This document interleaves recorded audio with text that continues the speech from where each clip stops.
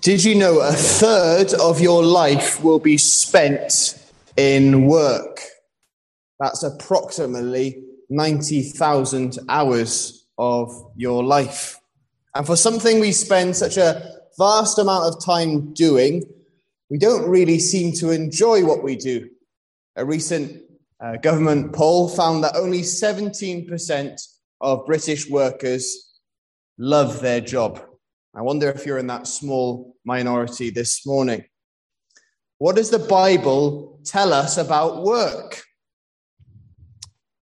Let me give you three things to start with. Three things the Bible tells us about work. First of all, work is from God. Our introduction to God at the very beginning of the Bible is as a worker. We meet God as he goes about creating the universe. There in the opening chapters of Genesis, he is a designer who creates with the power of a word, and someone who completes those tasks with joy and satisfaction. And the fact that we have been made in God's image means that we too have been created to be workers. We see the instructions God gives to his children. We are to follow his example. It says this: God blessed them, and God said to them, "Be fruitful and multiply and fill the earth and subdue it, and have dominion over the fish of the sea and over the birds of the air and over every living thing that moves upon the earth." The Lord God took the man and put him in the Garden of Eden to farm it and keep it. So God gives mankind this special role of looking after the world he had made. And therefore our attitude to work will reveal how much we have been formed in the image of God to develop in us. Secondly, though, the Bible tells us that work is under a curse. We've seen that work was a part of the perfect world that God had made, but work itself is not a result of the curse. Although it may feel like it, it's just because it is under a curse. In Genesis 3, we see that despite being a gift from God, work was cursed as a result of Adam's disobedience. So whereas before the fall, Adam would have woken up with joy and with excitement at what the day ahead would bring. He would have enthusiastically and comfortably farmed the land and cared for the creatures in the garden. But after Adam disobeys God, in Genesis 3, we read God's judgment upon Adam and his descendants. "Cursed is the ground for your sake. In toil you shall eat of it all the days of your life. Both thorns and thistles it shall bring forth to you. And you shall eat the herb of the field. In the sweat of your face you shall eat bread till you return to the ground." God is saying work will now be tough. It will be difficult. It'll be sweat-inducing. And the days will be long. And they will be hard. Your inbox will always be full. There will be mind-numbing reports you have to do. The risk assessments, endless. The conference calls, pointless. But thirdly, the Bible tells us this: work is here to stay. Work is here to stay. If your biggest hope for Jesus returning at the end of time is to go to some big retirement home in the sky where you can play Scrabble and play golf or whatever retired people do, I don't know, you can clearly tell, then we need to reassess what the Bible says about work. When we read Isaiah 65, we have a description of what the new heavens and the new earth will be like. And remember, when Christ comes in glory, there will be judgment, but there will also be renewal. And our new eternal lives will not only be lived in wonderful bodies without fault and without defect, but we will also have purpose and enjoyment as we go and explore and do tasks and projects. Listen to this description from Isaiah 65. "They shall build houses and inhabit them. They shall plant vineyards and eat their fruits. They shall not build and another inhabit. They shall not plant and another eat. For as the days of a tree, so shall be the days of my people. And my elect shall long enjoy the work of their hands. They shall not labor in vain, nor bring forth children for trouble. For they shall be the descendants of the blessed of the Lord, and their offspring with them.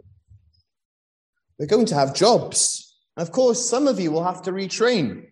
Some jobs won't be needed in heaven because they are done in reaction to the things that have come from the fall. So Emmanuel's firemen and the doctors and the nurses and the physiotherapists and the OTs and the speech and language therapists and the opticians and the tax workers and the psychologists and policemen, you're going to have to find a new job, I'm afraid, because when Jesus comes back, the good news is that you won't be needed. We will not find these things anymore, and we will not find our jobs difficult or stress-inducing or painful. It will be joyful and exciting. So with those foundational truths in mind, those three core truths of the Bible, let's turn to the book of Proverbs once again and see what wisdom we can unearth from it to help us work for God's glory. And one of the most time-consuming and yet important things that you can do is to put together a CV. And if you go on the internet, you can enjoy some terrible CVs. I was enjoying them this week. There's someone who put down in their strengths attention to detail, and they put it down twice. So that completely ruined that. Or there was someone who was asked on their CV, reason for leaving previous employment, and they put, it was hard work. So CVs tread this balance, don't they, of trying to sound competent while not sounding like you're bragging too much. And the book of Proverbs is full of wisdom about how we work for God's glory, also about how foolish we can be. So what I thought we would do this morning is look at the CV of the fool described in the book of Proverbs. Because as we look at Proverbs, it tells us the difference between the wise and the foolish workers. And we will see 5 characteristics you will see in the foolish worker. And because people love alliteration so much, when they all have the same letter, they're going to be 5 letters beginning with U. And as we see what a foolish worker looks like, I'm sure we will see what a godly worker looks like. So, first of all, to be unprepared. The foolish worker is unprepared. The writer of the Proverbs turns our attention towards the ground in order to teach us a lesson about how to work well. He says, "Go to the ant, you sluggard. Consider her ways and be wise, which having no captain, overseer, or ruler, provides her supplies in the summer and gathers her food in the harvest. How long will you slumber, O sluggard? When will you rise from your sleep? Oh, a little sleep, a little slumber, a little folding of the hands to sleep. So shall your poverty come on you like a prowler, and your need like an armed man." Why ants? Well, you need to watch Bug's Life to realize why he's talking about busy ants. But ants are an example of hard workers. Not only do ants lift objects weighing as much as 50 times their own body weight, but they carry these loads all the way back to their nests. They work in crews and they prepare well. Studies have found that these species construct complex societies with some groups building roads, others collecting foods, and others farming. They pull leaves from trees and they take them underground, and with those leaves they feed their young. It's very impressive. And the writer sees them as a wonderful example of cooperation and planning for the future.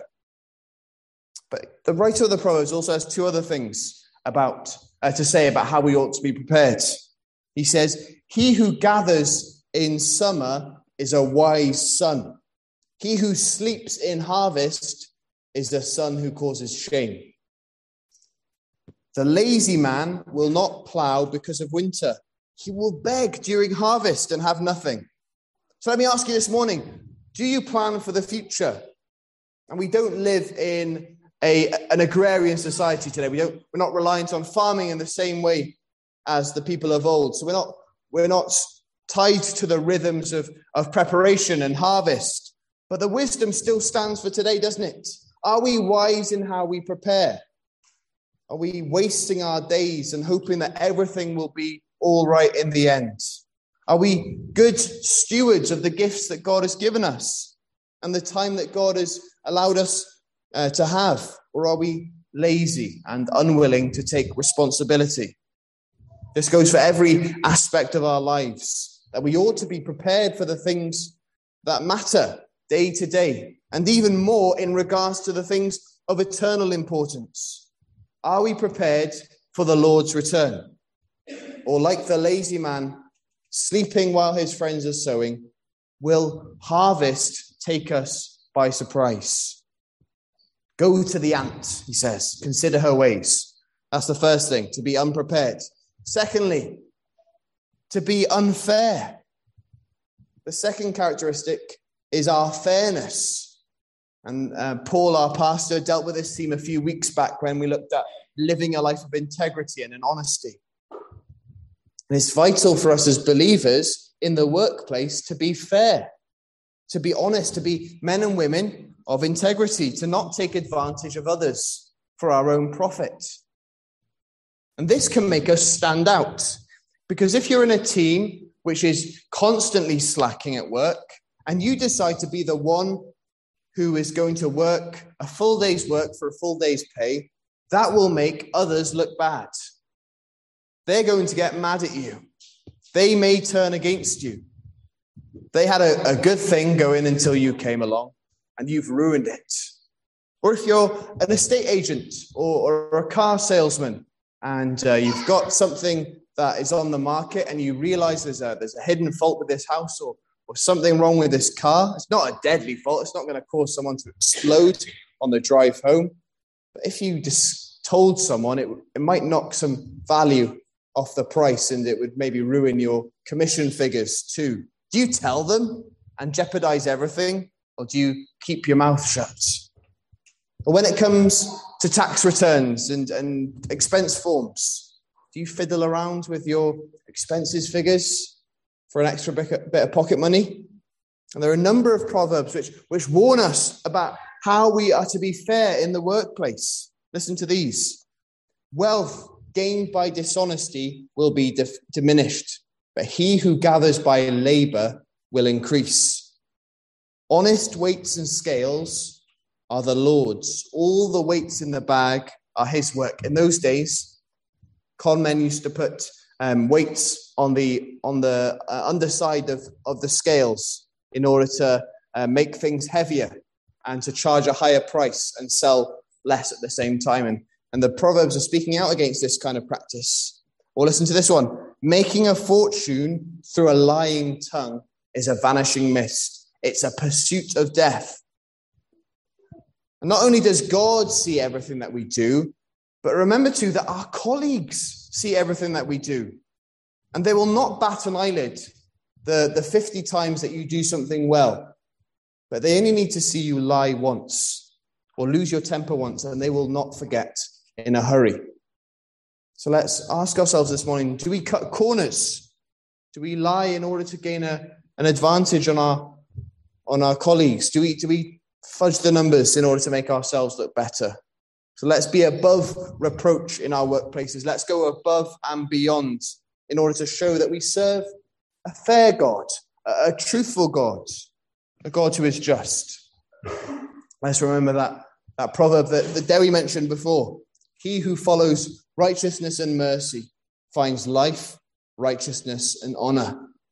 And the prophet Daniel is a wonderful example of this. When he was a captive in Babylon, he made his way through the ranks, didn't he? While his colleagues, the Babylonians themselves, were deceitful and manipulative, and they were backstabbing, he was honest. He was hardworking, and despite ruling under a foreign king, who had taken him from his family and his homeland. He served with loyalty and honesty and never compromised his faith. And therefore, Daniel slowly elevated to the position of one of the 3 governors over all the officials of Babylon. And this promotion caused great jealousy among his colleagues. They sought to take Daniel's life. And so they told King Darius, he said, establish a new law that says anyone who makes a petition to any other god apart from you, O king, for 30 days shall be cast into a den of lions. And yet Daniel doesn't change. Doesn't change anything about his daily routine. He prays to his father and is arrested and is thrown into the den of lions. And yet he serves knowing that he is serving the true king. And if he loses his life, then so be it. He'll be with his Savior. May we be of similar integrity and honesty in our workplaces. Thirdly, are you an unwilling worker? Are you an unwilling worker? If you've been in church life for a while, if you've been part of a church for longer than a week, say, you'll realize that a big part of church life is moving chairs. And when I was in my teens, I realized that there was a way of getting out of this. While everyone was straining their backs and building up a sweat, all you had to do was lean on a chair and pretend to count. And it looked as if you were masterminding the whole thing. So you just go this. 1, 2, 3, 4. Yeah, that's good. It's 5. There should be 5 there. Yeah, and it worked. I've been doing this for about 15 years now. And look out for people doing it, because I've taught people my tricks. But maybe this is how you operate in work. Are you willing to let someone else do the hard yards while you have a cuppa and a chat in the afternoon? Do you give off the impression that you're a hard worker when others are doing twice as much work in order to cover for your unwillingness? And the book of Proverbs talks about this character called the sluggard. It's one of those words that sounds exactly like what it is, sluggard. And it's a caricature of someone really lazy, and it's referred to 14 times. And to get an idea of how lazy this character is, listen to this. The sluggard buries his hand in the dish, but it wears him out to bring it back to his mouth. Imagine being that lazy. You're willing to put your hand in the packet of crisps, but to bring the crisps back up to your mouth, that's just too much effort. Why is laziness so dangerous? Now, let me get this straight. Laziness is not the same as relaxing and resting. Laziness is the avoidance of all responsibility or difficulty. The lazy sluggard is unwilling to face moments in life when they will be stretched in any way. They refuse to do anything that will require something from them. Now, God wants us to live lives that are fulfilled. Where we work, what we enjoy doing, they're all gifts from him. And laziness goes completely against this. It's completely self-serving. And we're reminded of that proverb that says, in all labor there is profit, but idle chatter leads only to poverty. Are you unwilling to work because you know it's going to be hard? Would you much rather chat the day away than push yourself? Are you happier staying in bed than making a difference somewhere? Is scrolling through your phone easier than taking responsibility? Of course it is. But in all labor, there is profit, says the proverb. There's much to gain from graft and hard work. So let's be sacrificial, not allowing others to do our jobs for us, but to serve like the Lord Jesus served. Fourthly, are you unrelenting in work? Many people listening this morning, I'm sure, will not have been able to relate to the Proverbs about the sluggards. You can't stand lazy people. Your work is important to you. Your drive for success is unequaled. You're the first to arrive and you're the last to leave. And you've worked from the very bottom to get to where you are today. And so you see that the pendulum can swing the other extreme. There's some people who don't like lifting a finger. while there's others who don't know when to stop working. And there's Proverbs which warn us against this sort of obsessive behavior. It says, do not toil to acquire wealth. Be discerning enough to desist. When your eyes light on it, it is gone. For suddenly it sprouts wings, flying like an eagle towards heaven. The key here is that the writer says, do not toil to acquire wealth. He doesn't say, don't work in order to gain money. That's not what he's saying. He's not saying it's sinful to have a healthy salary. What he's warning against is a relentless work ethic. To be constantly checking emails, where your job becomes your life to such an extent that you don't fear death anymore, you fear losing your job. There's no way someone else could do the job I do. There's no way that someone could fill the role I've done once I'm gone. And although, yes, we're called to work, I've said that many times today, we're called to provide for our families and to serve others, but we're not called to overwork. So think to yourselves this morning, challenge yourselves. Are the demands of your work unrelenting? Are you sacrificing family time? Are you missing out on personal Bible study? Are you unable to come and serve in church? Are you getting less sleep, all for the sake of your professional development? Is work the first thing that you think of when you rise up in the morning? Is it the last thing that you think of when you go to bed at night? Is it what fills your daydreams? Are you unable to take time off because you think that people can only really succeed when I'm there? Are your lifestyle choices and your spending habits becoming so unsustainable that it's getting to a point where changing job now would lead you to be a financial shipwreck? You wouldn't be able to keep up with the payments because you've worked so hard to get there. If any of those questions challenged you, then it's time to confess to God that you need his help in changing. Yes, God wants us to work, but he was wise enough to give us a pattern of rest as well. Rest and sleep are a wonderful gift from God. It reminds us that the world keeps going even when we're not there. We've been given the example by God of rest. He didn't need rest, but yet he worked 6 days and rested on the seventh. Money is not the all-powerful, all-life-saving, transforming God we think it is. Listen to this. Whoever trusts in his riches will fall, but the righteous will flourish like a green leaf. Money is useful, of course it is. If we treat it as a god, then we will only fail because it cannot do the things that God has done for us. And fifthly and finally, the last U is unremarkable. We should not hope to find that our work is unremarkable. Are you apathetic about your work? The writer of the Proverbs makes it clear that work is not a minor thing. Being apathetic is not a good thing. Listen to this proverb. He who is slothful in his work is a brother to him who is a great destroyer. Laziness is something that will cause destruction. It's costly. It's not just something which affects your own life. It affects everything around you as well. So what can you do to avoid apathy or laziness? Listen to this verse from the letter to the Galatians. Let us not grow weary doing good, for in due season we shall reap if we do not lose heart.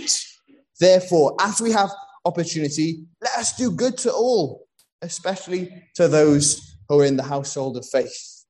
We're not to get tired or bored of doing good.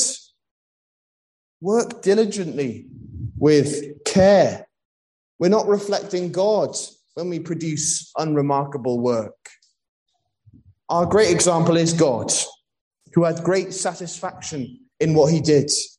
Remember what we read in Genesis. God saw all that he had made and saw that it was good.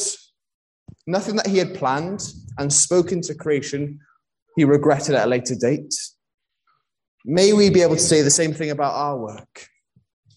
When one preacher wisely said this, when it is done for the Lord, work becomes worship. When it is done for the Lord, work becomes worship. It's true, isn't it? Let this proverb be an encouragement to you. Do you see a man who excels in his work? He will stand before kings. He will not stand before unknown men. And we've got examples of this in the New Testament as well. It's not just there in the Old. Think of the disciples who were fishermen, who often toiled day and night in order to provide for their families. Or Paul, the missionary, who preached in the synagogues and the churches of the time, but he was a tent maker. He wasn't reliant on the gifting of others. This is what he said. For you remember, brethren, our labor and toil, for laboring day and night, that we might not be a burden to any of you. We preach to you the gospel of God. And Jesus himself, a carpenter or a builder, would have learned the trade from his father and exemplified all of the wisdom that we've read about in Proverbs today and how he worked in his 3-year ministry. He worked hard and he worked carefully and he worked thoughtfully and he worked willingly. And yet even Jesus took time away from the people. His aim was not earthly riches. He didn't have a home to call his own or a wardrobe of clothes, but lived simply. And there is grace and there is mercy through the Lord Jesus for the times where we have been lazy and for the times where we've been overzealous in our work, where we have been unprepared or apathetic, and the times where we have cheated and misled others. And we can know forgiveness for all those things. If that is you this morning, there's forgiveness to be found. But looking forward, let me close with these words. Ephesians 6, I read these words earlier. Ephesians 6 says, slaves, obey your earthly masters with respect and fear, and with sincerity of heart, just as you would obey Christ. Obey them not only to win their favor when their eye is on you, but as slaves of Christ, doing the will of God from your heart. Serve wholeheartedly as if you were serving the Lord, not people, because you know that the Lord will reward each one for whatever good they do, whether slave or free. Amen. Let's pray. Heavenly Father, we thank you that you are a God who is a worker. That first glimpse we see of you in the scriptures is of you busy at work. And we thank you for making us into workers. And we pray and we ask your forgiveness for the times where we have been lazy and slothful and unprepared. Or maybe we've been overzealous and overly concerned about the things of this world. Help us, Lord, to get the right balance. Help us to be like the Lord Jesus, who always knew what to do. Would he be our example? But would he also be the one who transforms our hearts, the one who makes us righteous? And we pray that you would help us in all these things. Amen.